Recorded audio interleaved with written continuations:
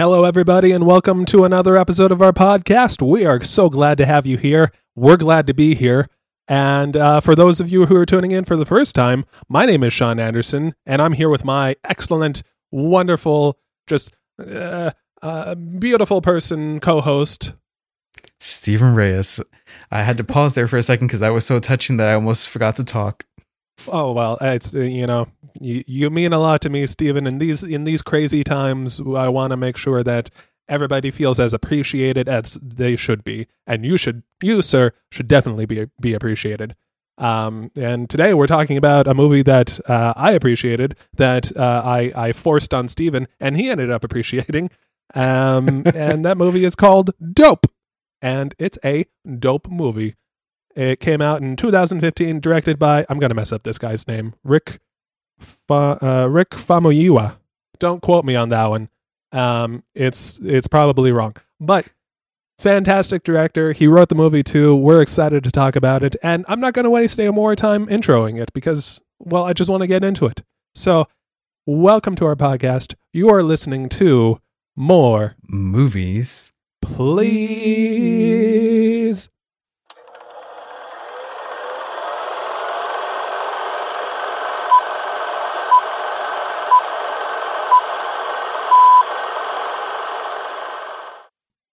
But yeah, so you made the recommendation of Dope.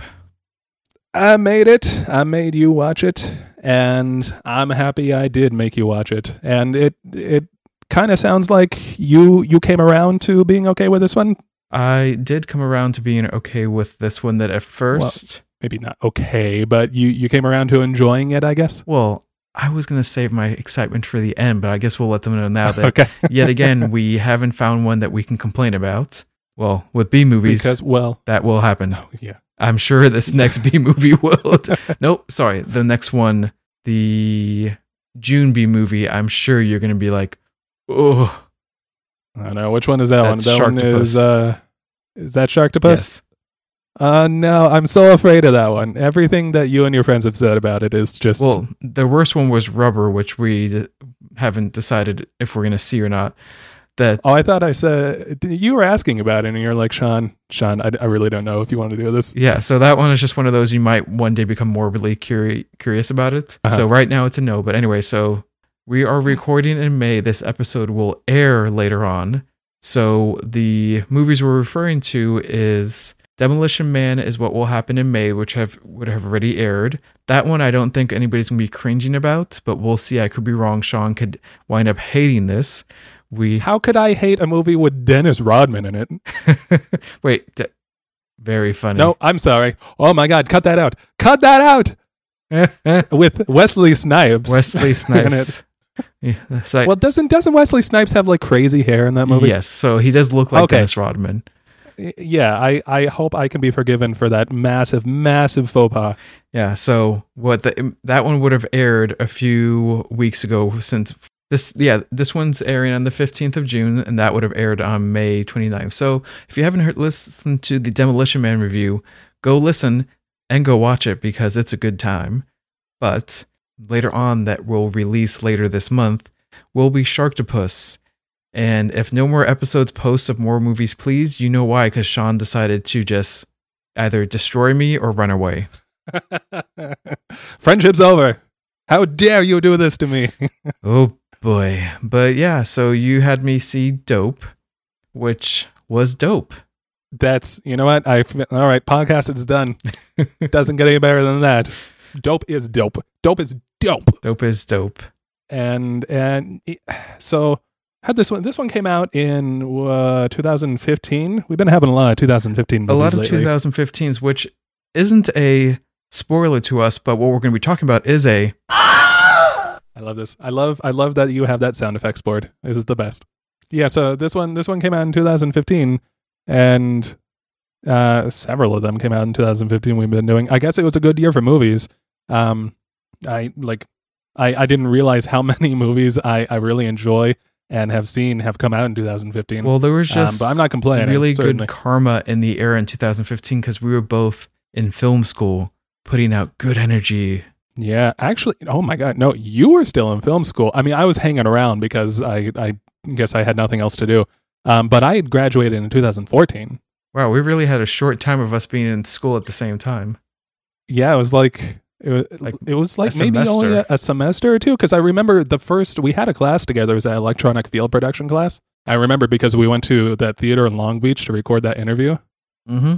And that might be the only class we shared. But 2015, yeah, I graduated. I guess I was just hanging around. It was a good year, and it was the birth of our friendship. 2015, a good year in more ways than one. Yeah. Yeah. And to quote a movie title, 2015 was dope. Wow. I give you that one. Yeah. Oh, thank you. A bell even. Yes. Mm-hmm. So let me set up one thing, because pretty much everything we're going to say about this movie will show how impressive it was. So I was apprehensive about this movie, not because I doubt your recommendations, that I always know that anytime you recommend something, the film is going to look amazing, the story is going to be great, that the reason I was apprehensive about this is because I felt like I was going to be reliving high school. It's like, why do I want to see some of the stuff I went through? Nowhere near to the extent of these situations. I hope not. But it was just like, why do I want to relive kids who want to pretend like they're part of the 90s, and then situations that I've already worked my way through and have left behind? So for a while there, I was just like, this movie's good, but I was just kind of overseeing what was playing out because I've gone through so much of that. And then, we'll get to what turned me around, and I was very, very happy at how I got turned around for this movie as just a viewer to a happy, enjoying observer. Well, I'm glad to hear that you did like it. I think I might have had sort of a similar journey into this film like you did. I'm sure I was. I recall being a little bit more like interested in it. I didn't have the apprehensions that you had. But I remember it came out, and I did not see it when it first came out. I only saw this movie the first time for a few years ago. And it was because another friend of mine, shout out to Adam Watson, was like, dude, you got to see this movie. This movie's great. This movie's dope. And I was like, okay, well, what's the title of the movie? And he's like, no, the movie's dope. I'm like, well, what's the title? But what's it called? He's like, no, it's dope. I'm like, oh, okay.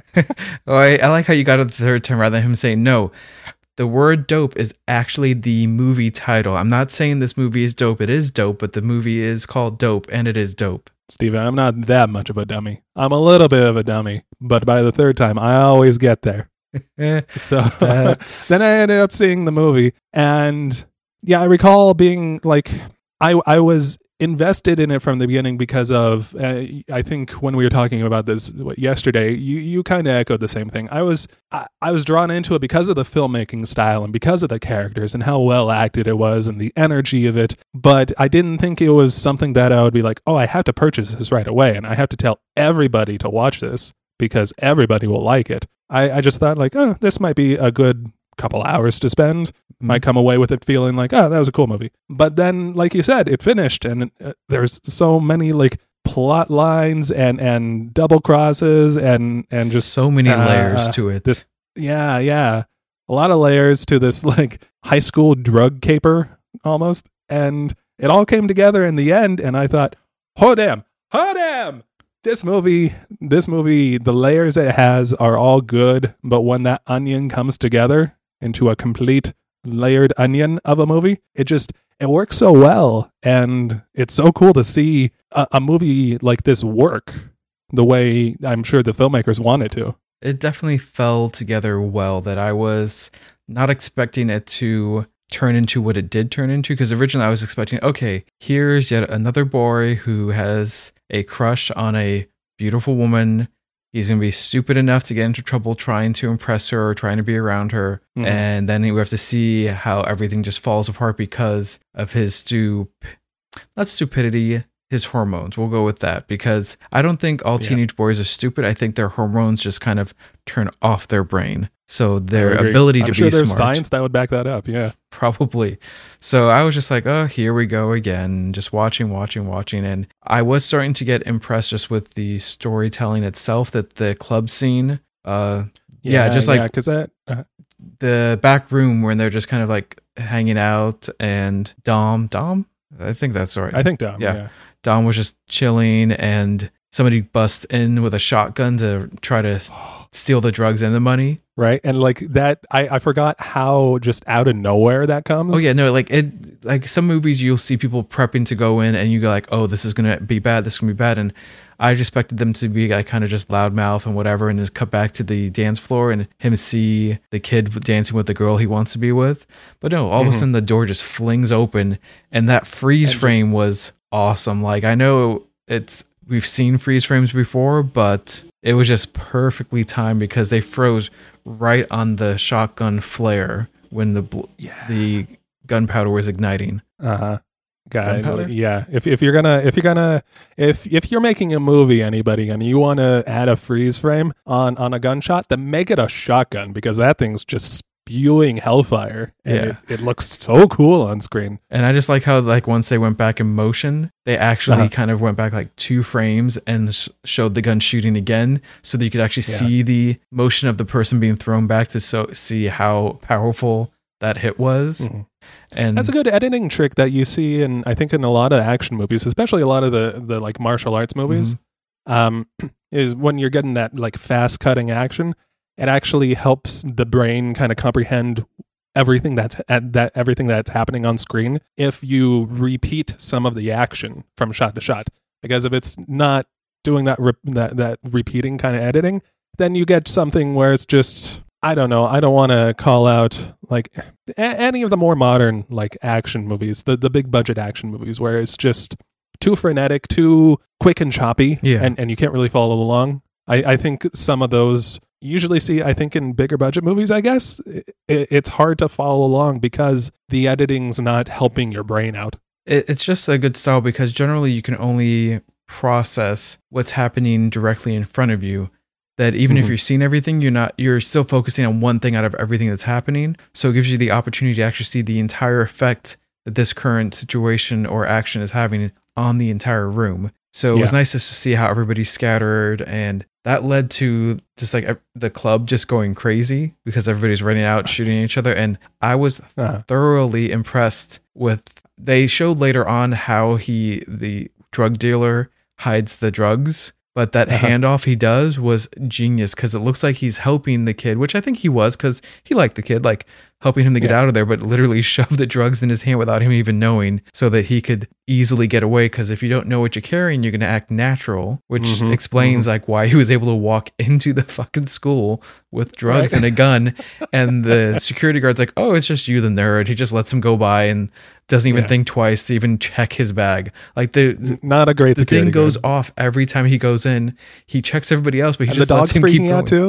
Well, yeah, that's something that he should have like been like, what's going on here? Yeah. No, that security guard had that drug sniffing dog, and the dog was going crazy. And like, I don't think dogs are that irrational, especially trained dogs like that. So for the security guard to just be like, what? This dog is on the fritz. What the hell is happening? Just go to your science class, nerd. I was like, it's okay. Just get out of my face.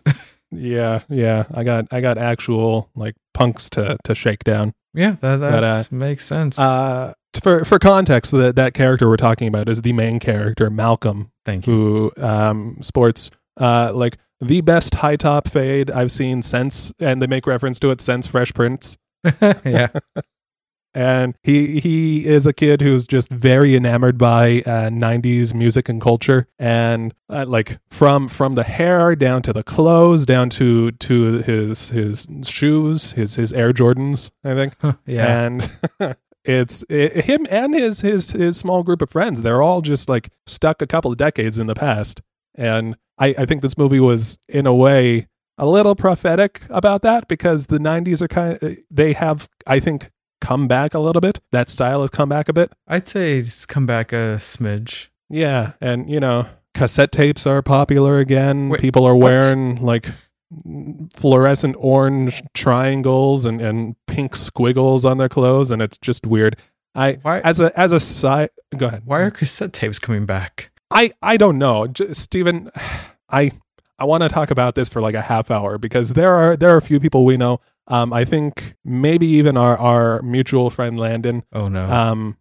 Was starting to collect them, or one of his friends were collecting cassette tapes, and I'm like, it's like the VHS trend too. There are some people I know who are starting to collect VHS tapes again. Well, I feel like we know a certain head that's probably doing that. Oh yeah, wasn't he exporting? He was like copying some of his films onto VHS tapes, Yeah. which is kind of a clever idea for the films he was making. So like, that works. That I get sometimes going to an older medium can be useful. Like I have a ton of vinyls, but that one has a different feel to it. Yeah, and it's got that feel to it, and I think just the medium, the material that it's pressed into is. It can stand, if you take care of them, it can stand the test of time longer than a magnetic tape, which is just going to degrade. It's going to degrade. It doesn't have too much of a unique sound to it other than the click of hearing the cassette tape turning. Yeah. So it's just like... Which is just... cassettes were the word, like you couldn't seek to the next track reliably, and it's just... I had to flip it around. I feel like people are getting into it because of 13 Reasons Why. Oh, was that featured? I never saw that show, but was it featured? So I have to catch up some Walkmans on the season that they're on. I don't know if it's the last season or not, but essentially that one, you know what? If people don't know the plot point of that movie, or sorry, that show yet, oh well. Warnings. It's on Netflix. It's been out for a while. Come on. We did the spoiler scream. Yeah, there you go. Spoiler.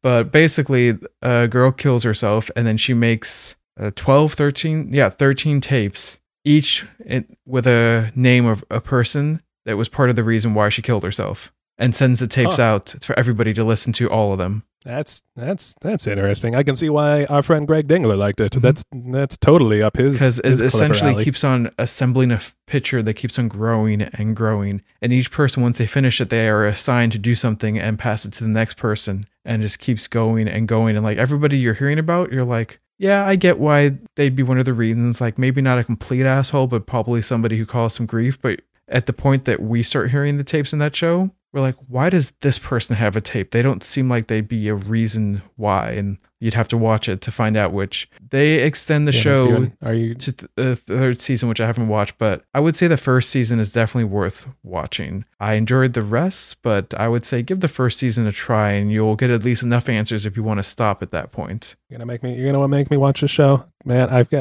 Have you seen the length of my Netflix queues? Have you seen the length of my Netflix queues, which I've had to rewatch stuff, which I'm going to finish before you on Schitt's Creek. I don't want to talk about it. I don't want to talk about that one. Yeah, that one's a sore subject. Well, we'll go back to Dope then. Okay, so Dope. So the kid Malcolm and his friends Jib and Diggy. Love the best names ever, by the way, right? They're just like those like, you know, stuck together at the hip kind of high school friends who do everything together, ride their bikes together, travel through Inglewood together, and listen to cassette tapes together. And they you know, they're just good friends. They're a group of friends that I wanted to have. Records. At least they were in a record store. They did, yeah. They were in a record store and kind of, you know, look at this one, look at this. I can't remember what record it was. It was a record that shouldn't be on vinyl. Something I'd never heard of. Yeah. And they you know, living in a rough area of LA, and, you know, in an area where there are certain streets where you just know you shouldn't go down because either there are gang members there, or you can get your bike stolen, or you end up getting talked into going to parties with drug dealers. Essentially, it was the GTA of Google Maps. Yeah. Oh, that's perfect.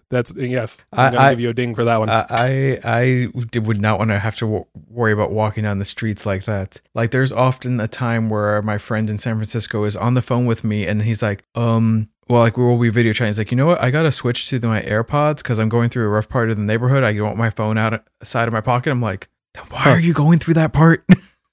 That's a good question. Why is he going through that part? Also, are AirPods going to help him out? AirPods are, I think, attractive. He's a little scraggly with his hair and his beard. I'm sure that they won't even notice it. That's a good point. Although I would suggest that, I don't know, they're certainly not areas I would want to walk down as the whitest white boy ever coming from the suburbs. So it's if these kids who have grown up in that area and actually know some of these people feel apprehensive about going down those streets, then it's certainly not a place I want to go down, because I would have trouble even in my 3-year-old Converse and just Wrangler jeans. It's not a place that I'm going to do anything in. And I don't know. What path am I trying to walk down here with what I'm saying here, Steven? That I guess if they're afraid, and they're probably less likely to be attacked in certain areas that you would definitely be attacked, then this place must be bad if they're afraid. It's kind of like when this is probably slightly racist, but whatever. When I'm walking with some friends and they're hesitant to go down a certain city, and I'm like, I'm fine, don't worry, you're with me. That since I'm brown, they'll just think that everything's okay. So just don't worry. They'll probably. I was gonna say that, but I didn't know if I wanted to. Well, yeah. So it happens, and there's times where my mom is really pale skinned, so when we're going through a certain area, she's like, oh, those people look like they're bad news. I'm like, they're probably more afraid of me than you are of them, because they're I guess some redneck looking people, but I could see they're more afraid of me because I'm brown. So total racist stuff right here. But anyway, when you're walking through Irvine or something. Exactly. So it just cracks me up, because there are certain times where certain stereotypes just work to your advantage. And I think the point you were trying to make is that if their advantage in certain dangerous situations and they were nervous, then it must be bad, because there are certain areas that other people can go through a little bit easier than others. And if they're afraid, well, then that's just double trouble. Yeah. Yeah. I don't know why I was trying to dance around it. They basically say in the movie, don't go down this street. If you go down this street, you're going to get your bike stolen by some bloods. Yeah. By some gang members. So, and that doesn't happen. Malcolm ends up, so he kind of gets chased, but he ends up getting away with one shoe, which is impressive, because he got his other Air Jordans stolen at school by was it Dob? No, it wasn't Dob. No, I think it was Dom. No, I think Dom was somebody else. Who was it? It was one of the Bloods. I don't know if we haven't cast. Well, later on, I love the turnaround there, but we'll get to that. But that was cool. Yeah, I just him getting his shoe taken was it's so petty. It really is. It really, because this kid, just busts through the doors of the high school and is shaking down the other students for sneakers. You got some new shoes for me today? Come on, and it's not. They were at the point where if they were in junior high stealing lunch money, okay, they're starting their criminal career, but they look big enough that they should be dealing, not that I'm endorsing any kind of illegal activity, but I feel like they should be past the drugs, the shoe stealing. They should be dealing with bigger product or bigger crime. Possibly. Maybe they were, but you can't, it's hard to sell drugs while you don't have good sneakers. Higher scores. There we go. Oh, there you go. Now you got the lingo down. I'll probably still get shanked for that one. It's so racist, Stephen. So he ends up running into. Sorry, you triggered that something racist, one person can say it, the other one can't. Absolutely. The hacker always getting slapped for saying the N-word, even when he got permission. Blake Anderson from oh damn, what's that show he was in? It was Comedy Central. Silicon Valley? No, that's HBO. No, it's I got it. Workaholics. He was on Workaholics on Comedy Central. Workaholics. I knew that hair looked unique. Yeah. With who's the other kind of famous guy? Blake Anderson? No, Blake Anderson and I'm getting there. I'm gonna get there. His name Adam Devine, I think. So Blake Anderson was on Workaholics, and just kind of like me, except without the hair. The whitest guy ever, who one of those white guys who I guess fancies himself, just badass, and just one of those cool hip drug dealers who can talk the lingo, but instead of getting away with it, gets slapped in the face multiple times. So you can tell, just right off the bat, he means nothing negative about what he's saying. No, he seems like the nicest guy ever. Literally just part of the conversation, that it fits in what he's singing, what he's saying, and even who he hooks up with in a memory. That one shows you that he obviously doesn't think less of anybody. Which we'll have conversations about that character. My fucking A. So Malcolm ends up running into Dom on the side of the street, and talks to him a little bit. And Dom is like, "Hey, talk to this girl for me over there, Zoe Kravitz. Talk to Zoe Kravitz for me." And because he can sell drugs, but I guess talking to girls is still a little too scary. Just a little too scary. I guess he saw X-Men First Class and was afraid she was gonna melt him with her spit. I would be too. That was creepy. Well, that was creepy. And even so, here goes back to the whole I get angry at an actor for a role they played. I'm still annoyed that she turned on everybody in First Class. Right? Isn't that upsetting? Yep. Man. Oh, that's another podcast episode. We should do an X-Men marathon. But you do know we'd have to make a modification and allow a little bit of television talk then. Oh, okay. Yeah, no, I'm okay with dogging that animated show. Come on. That one is like, speaking of the 90s, that one is a formative show from my youth. Oh, I used to have all those episodes on VHS, speaking of. Oh, you got me beat. I used to have them all on DVD, and then I started to convert to digital. So, yeah. What did I have on VHS? I don't think I ever had like a show on VHS. I recorded shows because you could do that with your VCR and like set it to record at a certain time and try to get every episode of Boy Meets World, and then realize it's pointless because they started selling them on DVD. So all that work was for nothing. Like all of that work, even like reruns being out of order. So you sit and play and record through it to put it in the right order on a separate tape. That's what you do, What else do you do in the 90s? I did that, and I used to record songs off the radio on my cassette player. Yep. On my little boombox. So much effort just to make mixtapes or VHS shows. Yeah. Okay. I guess there were a few good things about the 90s. I'm not going to defend the clothes or any of the style necessarily, but the media and how we consumed it was fun. I like doing that because stuff. we actually had to slow down to consume it. Are you? Oh, man, you're starting to turn me around on this cassette tape thing. I was the one against it. Yeah, but you're talking me into it somehow, though. No, we could still be slow on what happened to dope. Well, we're talking about the world of dope, the world around dope, the cassette tapes and the stuff the characters love. Well, so like anyway, him going, God, yeah, we're still like. So Malcolm going down the street essentially led him to become a note passer for the drug dealer to the girl, which eventually kind of goes back and forth, and she ends up saying like, if he wants to talk to me, he can come and talk to me, and it goes back and forth, and then he ends up getting invited to that drug party. Yeah, she's flirting the to him as he's delivering messages to the other guy, which I just found hilarious. And he didn't even really notice that was happening. He was just anything to get more time with her. He didn't even realize she was flirting with him. Oh yeah. Well, it was one of those things, that definite high school like boy thing of like, she's talking to me. Everything else in the world I can't even comprehend or I don't understand because she's talking to me. Yeah. Well, then there's the scene which we discussed earlier where he gets the drugs. He finds out he has the drugs. There's a phone in his bag that he gets a call thinking that this is the person that needs to have the drugs. What is he saying? Like, where's my lunch? Yeah, it's like, I got some cheese and bologna. Like it's like bologna. What are you talking about? Like this. Oh no! He said, "Do you have my bologna?" Yes. It's like, "Yeah, I got bologna and cheese." He's like, "Cheese? What? I don't want. You better not have cheese, man." I've never seen somebody who looks so much like their race sound so different than their race. And I don't mean to sound like ghetto or anything. I just like he sounded so white.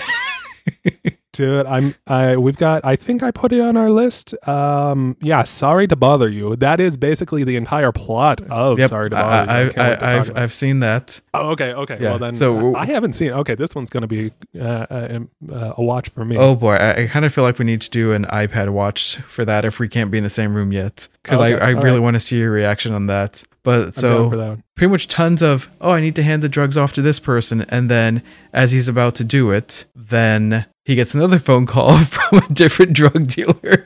Well, he gets that second phone call from Dom in prison. Which essentially is just like, run. Either this is the cops and you're going to be arrested or you're about to be killed. Just get the fuck out of there. I'm just like, this poor kid. And they have to run because they start getting chased down by that red El Camino Mm-hmm. with that like beefy, bulky guy with a gun. Oh my god! Which cracks me up because with the way they lose him is clever. Like they go over a fence to go into like the riverbed. But why didn't they just take back the car up? I thought they were just going to ram the fence and go through because that was the cheap chain. They could have followed them. That was a car path for like the service vehicles. If they had been willing to mess up their grill, they could have just driven right through that and followed them. See, that's the thing. I think if you got a sweet red El Camino like that, you don't want any scratches on it. Well, later on, I have a theory as to why they didn't. Besides that, is since they were tracking the phone that was in the bag, they were probably like, well, we'll just let them go. We'll just catch up with them. Why mess up our car? Yeah. But still, initially, before we saw that, I'm just like, why didn't you just run through, run over the fence? Yeah. Well, they're the gang members that like to take it easy, man. They're not going to do any undue work. They're 21st century gang members with an iPad. They're banging smarter, not harder. Episode title. There we go. I'm putting it in. So yeah, they lose him by getting onto a bus and like fitting the phone that the gang members were tracking into like a little window crevice, and then just hopping off the bus again, which was genius. So but the thing that cracks me up is I highly doubt there was enough time between that chase for bus drivers to switch buses, because that happens. Like at one stop, one person hops on, the other one hops off when they end their shift. So that tells me that he hid the phone that they were tracking, the gangbangers, on his mom's bus. Well, yeah, it was his mom's bus. Yeah, because she comes and picks him up later after that interview he has with the terrible guy. Yeah, but I was just like, why would you put gangbangers endanger your mother like that? That's yeah. I wouldn't feel comfortable doing that. Although she was holding her own. She wasn't having any of his shit. Like she was. I mean, she had a gun in his face, and she was like, "What? Oh God! Just do your business, whatever. Yeah, get off my bus." They had the gun in her face, and it's just like, nope. Like I feel like they were just looking at her like, all right, respect. Well, yeah. I mean, they asked her like, "You see any kids come on the bus?" And she was just like, "No, I just watch the road." Just the road. And she's like, all right, I'm not gonna shoot this lady. Yeah. She just watches the road, whatever. And then they get led to that house where they're supposed to drop off the lunch. Oh, yeah. And those kids at that house, boy. Trying to remember. There are portions of this movie that just don't seem to stick in my head for some reason. That's one of the ones I made a note of. It's pretty much when they go to the house of that CEO that they don't know it's the CEO's house where they're supposed to drop off. That house. Oh my God, that house. Yes. Okay. Yeah. So the daughter is just like, at first you think she's just like this sexaholic. I think she might still be. Yeah. But she's also got other issues. Well, she's just hyped up on drugs the entire time, which we'll get to part of that. And then the kid, the brother, thinks he's like such a badass and such a great DJ. So one of the notes I made on this is what happens when privileged children get toys that they haven't earned. So they think they're amazing because they have this awesome, amazing studio set up. So they get a higher opinion of themselves when they aren't there yet. So it's like, oh, I have all this, so I must be great. Like, no, doesn't mean you're great. It just means that somebody bought it for you. Kind of like when he pulled out a gun against gangbangers and thought he was a badass. Yeah, how'd that go for him? Jeez. I wish he had shot himself in the ass. That would have been funny. Just, yeah, I mean, shooting himself in the leg, I guess, makes more sense. But it would have been so much funnier if he was just like, bam. Yeah, the leg made sense. The ass would have been better. Just like Boyle from Brooklyn Nine-Nine. Well, that's we're behind an episode on that. I want to see that, but anyway.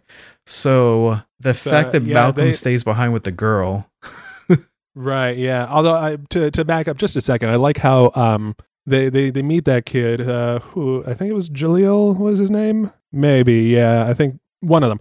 I think it was Jaleel. DJ, not Jazzy Jazz. Yeah. And like, yeah, you were saying he was showing off his stuff. It was very cool equipment in this very incredible house, but then just gets like schooled on how to make good music by these three kids who had this like great band. I love their band. They make such good music. The music was a little random for me, but it was good. Like everything was put together well.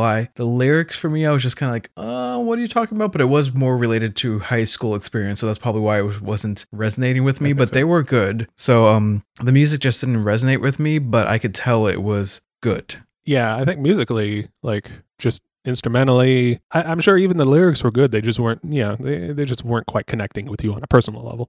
Precisely. But yeah, they show him like, and to his credit, he's like, damn, this stuff is good. Mm-hmm. You're laying down some good tracks, man. But I was happy to see them show him like, you know what, here's what some good music sounds like, and just rock it right there. Yeah, essentially it brings me back to Shape of Water, where they're saying some stuff and he doesn't get it, that they're insulting him. Yeah. So, yeah. So, but then three of them go to get some chili cheese fries. okay, that sounded amazing. Makes me hungry every time I watch that bit in the movie. And leaves Malcolm there with a girl, with Lily. And I mean, she is a very good looking woman, and she was like rubbing herself all over him. But at first, I was happy for him because I was about to say, like, all this crap he's gone through, this shit show of a situation that I've never seen in a movie, at least for me. Stuff like spiral so epically out of control so fast. Right. Like right? we've watched Superbad, but this just like was on a colossal level of shit just rolling downhill. Right. Because Superbad took place over the entire movie, but this one was like 5 minutes worth of this movie. Where she starts snorting the ecstasy and starts driving him to that interview.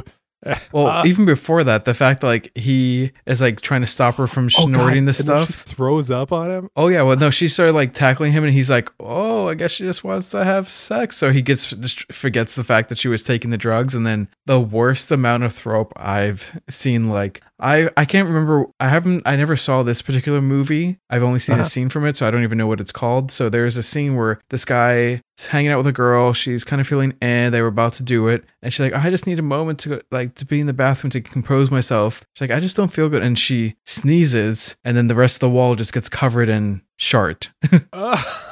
And she's like, "Oh, what is that? I don't know. What movie is this?" I will find out, because maybe I can add it to the B movie, because I'm pretty sure that's the worst scene in the movie. Yeah. And so she's like, "Oh, I feel so much better." And like, he just literally does, for everybody listening, I'm tilting to the side to like look behind. Like, just looks behind like, "Oh, okay, I can see why." And she's like, do you want to do it? He's like, "No, it's okay." So he just puts her in a cab and is just like, "Nope, I'm out."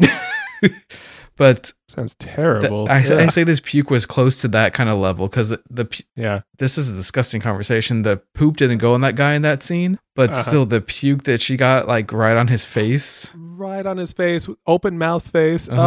So bad. But, so gross. But then to go to the driving scene, which I saw that you made a note of. Yeah. It's just like she was high as hell on ecstasy, and it was just I don't know how she didn't immediately crash at the end of her driveway, but she was driving down streets and just like she was driving on sidewalks. Yeah. And then just all of a sudden, like, slams on the brakes and is like, "I have to pee." Yeah, and starts beating him up, like saying, "Let me out of the car." And there's nothing stopping her from getting out of the car. And yeah, then she ends up crossing the street. I thought she was going to get herself hit in front of it. Right. Like, She was. I don't know how she didn't. Expecting a Meet Joe Black pinball sequence. Oh yeah. Like this movie, I wouldn't have been surprised, just because everything was going so bad that something like that happening to her while he was in the car and then being chased by the cops, I could easily see could have happened. Yeah. That would have been horrifying. I'm not sure which is worse. Well, her dying would be worse, but then seeing her relieve herself on the sidewalk in front of a restaurant, that wasn't that great either. No, it is not a great thing to... let me rephrase that. It's not a great thing to see, and it's kind of horrifying. Like, it's one thing if you're out camping or hiking or at the beach and your friend just runs to the side and you're like, okay, it sucks too, because it's kind of a double standard. Like, it's offensive either way when somebody pees in public, but I feel like it's less offensive when we do it because it doesn't seem as big of a exposing yourself moment. Because like when you're, I suppose so. We don't have to bend down or crouch down and like drop pants and everything. So like when you're that, like you seem like they're fully exposed, letting everything go, and it's just an unfair double standard, I think, which is a unique conversation to be having on peeing in public in general. But it was just like, I just really, especially in front of a restaurant, like, damn. It's taking the health code down a couple notches. The Yelp reviews for that day. Then what ends up happening? He goes to the interview. His interview. Oh man, with the father of the girl that just was peeing on the sidewalk. Yep. which God, like you see him get into that office and look around, and he sees those picture frames of the two kids that he was just with, and like right there with him, my stomach just drops. I'm like, oh no, this is not gonna go well. No, it took me a second to put things together because I didn't assume that the father was in on the drug business. I just thought that he happened to be at the house and like maybe somebody else lived there. And that he was just like, oh crap, I just abandoned his daughter peeing in the street and stole her car. This is not going to go well. And then it clicks that he actually is pretty much like one of the head honchos for that drug trade. Yeah. Which would explain, I guess, why his daughter is so out of it when they got there to the house. But that feels so bad for Malcolm then too, because like it means everything to him trying to get to Harvard, and he really needs this interview to go well. But then he gets tasked with selling the drugs because not his fault at all. The drugs get delayed because of everything else got fucked up, and he just happened to get handed it. Like somebody put it in his backpack. Like he never asked for it. One of the few times somebody can actually say, "I don't know how this got here." Yeah, that's true. Well, he gets tasked with essentially finding a way to sell the drugs, and it's actually a pretty genius way that he gets that. And I mean, I don't know. Too. Yeah, I don't know much about the dark web at all, but I don't know how easily that could be done these days, even just 5 years later. Well, there's a couple things about that threw me off. Like the dark web one, the graphics look like a Windows 7 kind of Sims universe for that website. Well, they were doing it all through their school computers, so those things were going to be pretty old. Yeah, so there's that. And the thing that I found sad and hilarious at the same time was that nobody was doing science. So when they signed up for the science club, they had an entire, not a meth lab, but pretty much a cook lab to cut up the dope and distribute it. And then the band room, which nobody was taking band, had all this shipping supplies, which brings me to my next point. I feel like the post office at some point would have some kind of way to sniff out drugs so they're not mailed. Well, were they doing the post office? I thought they were shipping in through like FedEx or UPS, which I feel like I might be wrong. I might be very wrong. You know, that could be right because it wasn't a regular blue mailbox. But my point is, I feel like there's safety precautions to avoid stuff like that happening with any kind of shipment facility, or at least should be. I think there should be. Although I feel like I've read, let's see, FedEx. This is going to be on your on a list. Yeah, this is going to be private incognito, please. Your search history is about to get fucked over. I don't know. This might be anecdotal or something that I heard from a movie elsewhere, but I feel like those private shipping companies like UPS and FedEx are probably shipping significant amounts of drugs around the world because I don't know. Hopefully, they do have better security and like drug screening for their packages. Yeah, but it's. They're not federal companies, so it's probably a safer route for these kids to take. So that's the moral of this podcast episode, everybody. If you need to ship drugs, do it through FedEx. They've got your back. And I do not have that statement's back. No, I'm kidding. Don't do it. Drugs are bad. Everything we were taught in school is correct. Your dear officer would be so proud right now. Oh, thank you. I don't remember who it was, but this is for you. Then they end up just shipping out like 5 or 6 giant bricks of ecstasy to all over so many people, and making a lot of Bitcoin. Even then, like one Bitcoin, I was trying to figure out how much Bitcoin was back in 2015. Yeah, one Bitcoin was equivalent to like $200 to $400, I think. Oof. So they were making a lot of money. Well, you end up seeing later on they make $100,000 in 3 weeks through all of that. Which is how does somebody even do that? Well, that's because they found a way to. Because normally when a drug dealer sells, they have to like be local, so they have to go place to place, distribute, negotiate, and this was just literally a streamlined system. They pretty much became the ecstasy Amazon. Yeah. Although talking Bitcoin for a second, it's almost a shame they couldn't hold on to that Bitcoin for another couple of years because that 100,000 would have been like $100 million with the way Bitcoin shot up. Oh yeah, just because everybody wants to screw the system, blah blah blah. Hey, I mean, I get it. I'm not interested in Bitcoin at all, but like a decentralized banking system makes sense in some ways. Yeah. This is like the third list I'm going to be put on now for this podcast. So many lists, so little time. Yeah. So they end up shipping out all those drugs and getting it to everybody. People are very happy with the product they're receiving. And they end up getting that $100,000. And he's able to walk it back into the very nice office of, I do have his name, of Austin Jacoby, whatever his name, Austin. All I can think about is Jacoby and Myers. Yeah. And just plops that duffel bag. Was it a duffel bag? It was a bag full of, I think, it like was $10,000. An alligator skin bag, a fake one. That's right. There was that scene where he goes to that like bag. He went to like the currency exchange, dry cleaners, literally a laundry exchange for the money. Which I kind of love that because there's just heat off that money. Mm-hmm, it just made a joke of literally laundering money at a laundromat. And yeah, just plops that $10,000 on the dude's desk and is like, here's a little bit of your money. The rest of it is waiting for you in Bitcoin. But if you try to get it, you're gonna screw yourself over. Because with Blake Anderson, they I don't recall exactly what they did to the computers, but I guess made it traceable back to him. Well, I think Blake Anderson was trying to tell them that we don't want it traceable, and then unless you're an idiot, that's the only way to be traced. And the fact that he was like getting so high off stuff, they were first concerned about him. I feel like at that moment he was concerned about him making it traceable, and then realized, you know what, I'm going to follow through with my plan because the way everything else plays out later. Like after this scene of him saying the money can be traced if you try to pull it, it seemed like he was pre-planning to blackmail this guy from the get-go. I could see that. Because he had the hacker get his account information for the business.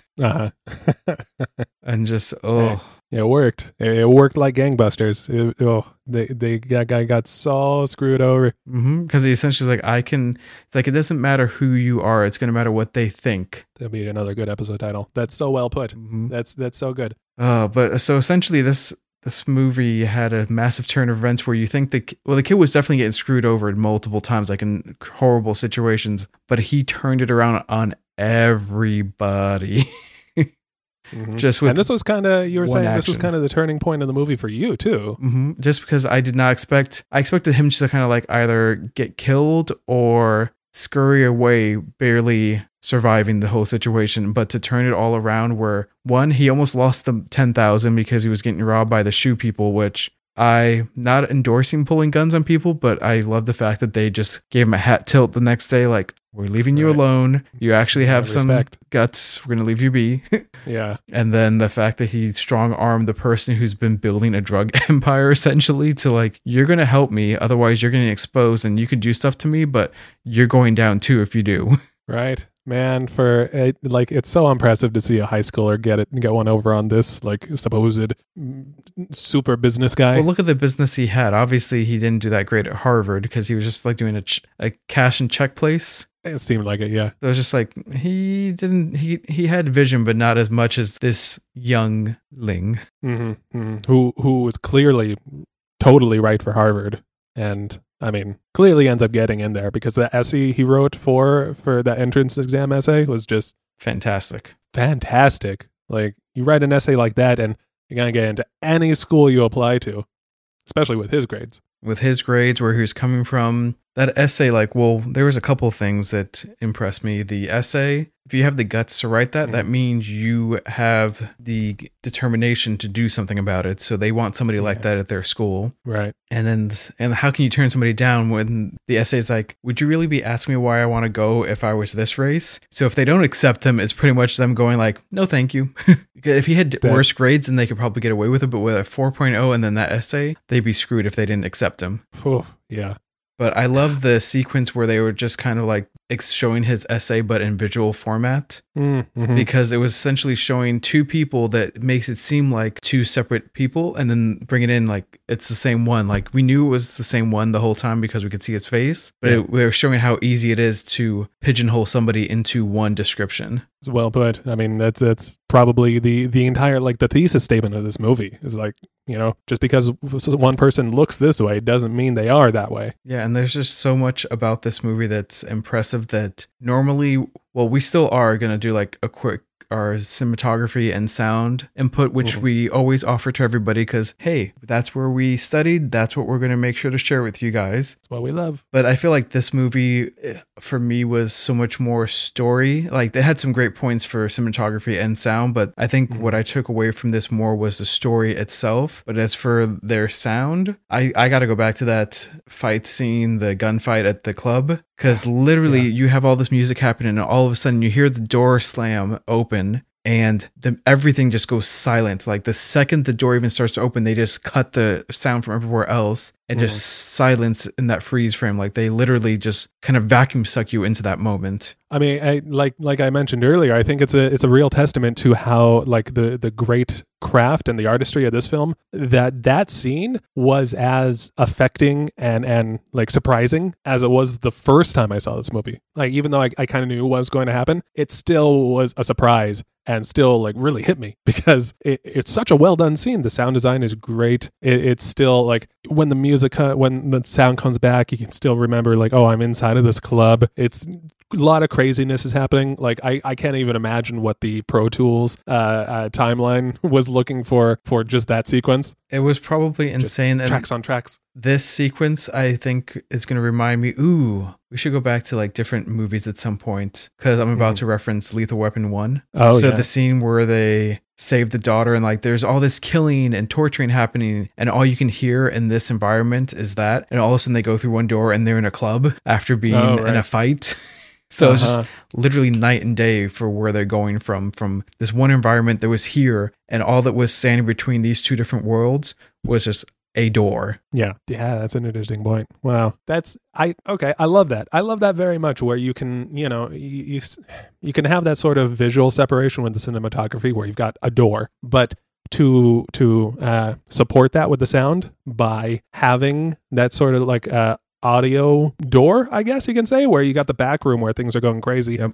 And you've got this nightclub and you don't hear those two rooms mixing until the filmmakers want them to mix. Until they bleed into each other. Yeah. Pun intended.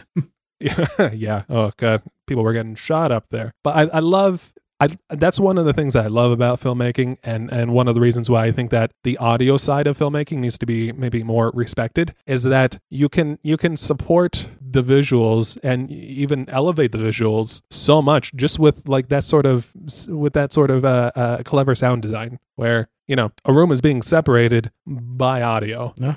It's really clever. I like when filmmakers do that, when it's not just like when they put a creative touch on just a normal like reality and just a piece of a normal scene, I guess. I agree that that's the beauty of being able to craft a story and bring a story to the screen, just bringing it to life. That essentially, I think filmmakers are people who take what most people imagine in their brain when they're reading a book and actually give you a visual representation of that.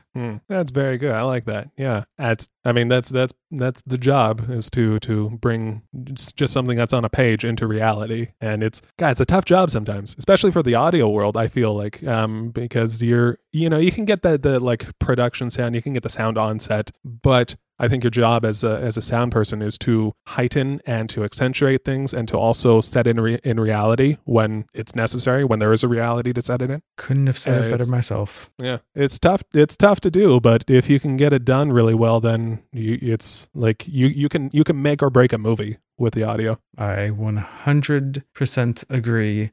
To infinity and beyond. Oh God, yeah. Talking about like 3D like Pixar movies, there's no audio to capture on set. You have to make every single sound. It's crazy. The audio process for making 3D movies just blows my mind. I agree, and I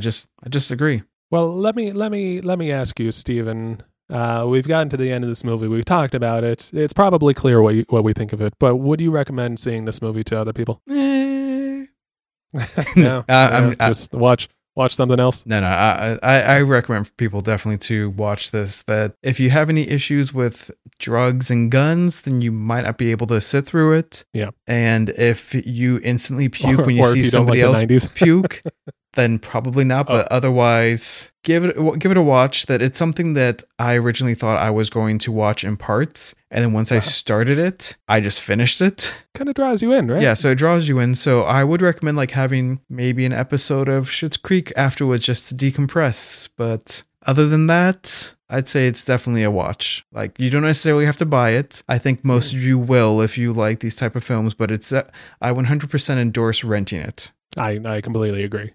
I think I bought it right off because it did feel like it was kind of up my alley, but renting it's a no-brainer. Give it a go. I want people to support it, and I am going to buy it now. I'm just waiting for when I have a month that isn't so highly intense for episodes. Yeah. Because like this month of this is releasing in June, but we're recording in May right now, or pretty much May. It's still April. So, but May, there's so many rentals and purchases we're doing for our episodes because a lot of the stuff we're watching is not in my account. So I essentially will be buying like 4 to 5 things this month. Oof. Oh, I hope there are some sales.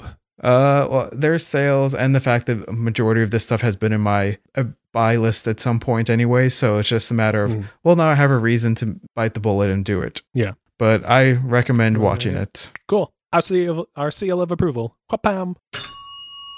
There we go. Well, that is the end of this episode. As always, we want to thank everybody for listening, and we hope you enjoyed hearing about this movie as much as we enjoyed watching this. That we would like to ask you, or as a Sean commandment, command you to give a review, because if you don't like something we're doing, we want to hear about it because we want to help. But more importantly, if you like it, we want to do everything we can to get out there and share with everybody our love of movies. And we just hope you're staying home and being safe, that by now, hopefully everybody's out and about, but still remember to just play it safe, that we're going to get back to normal and things are getting better, and we're going to do what we can to help. So as always, thank you. And I am Stephen Reyes with my co-host, Sean Anderson. And thank you for listening to More Movies, Please.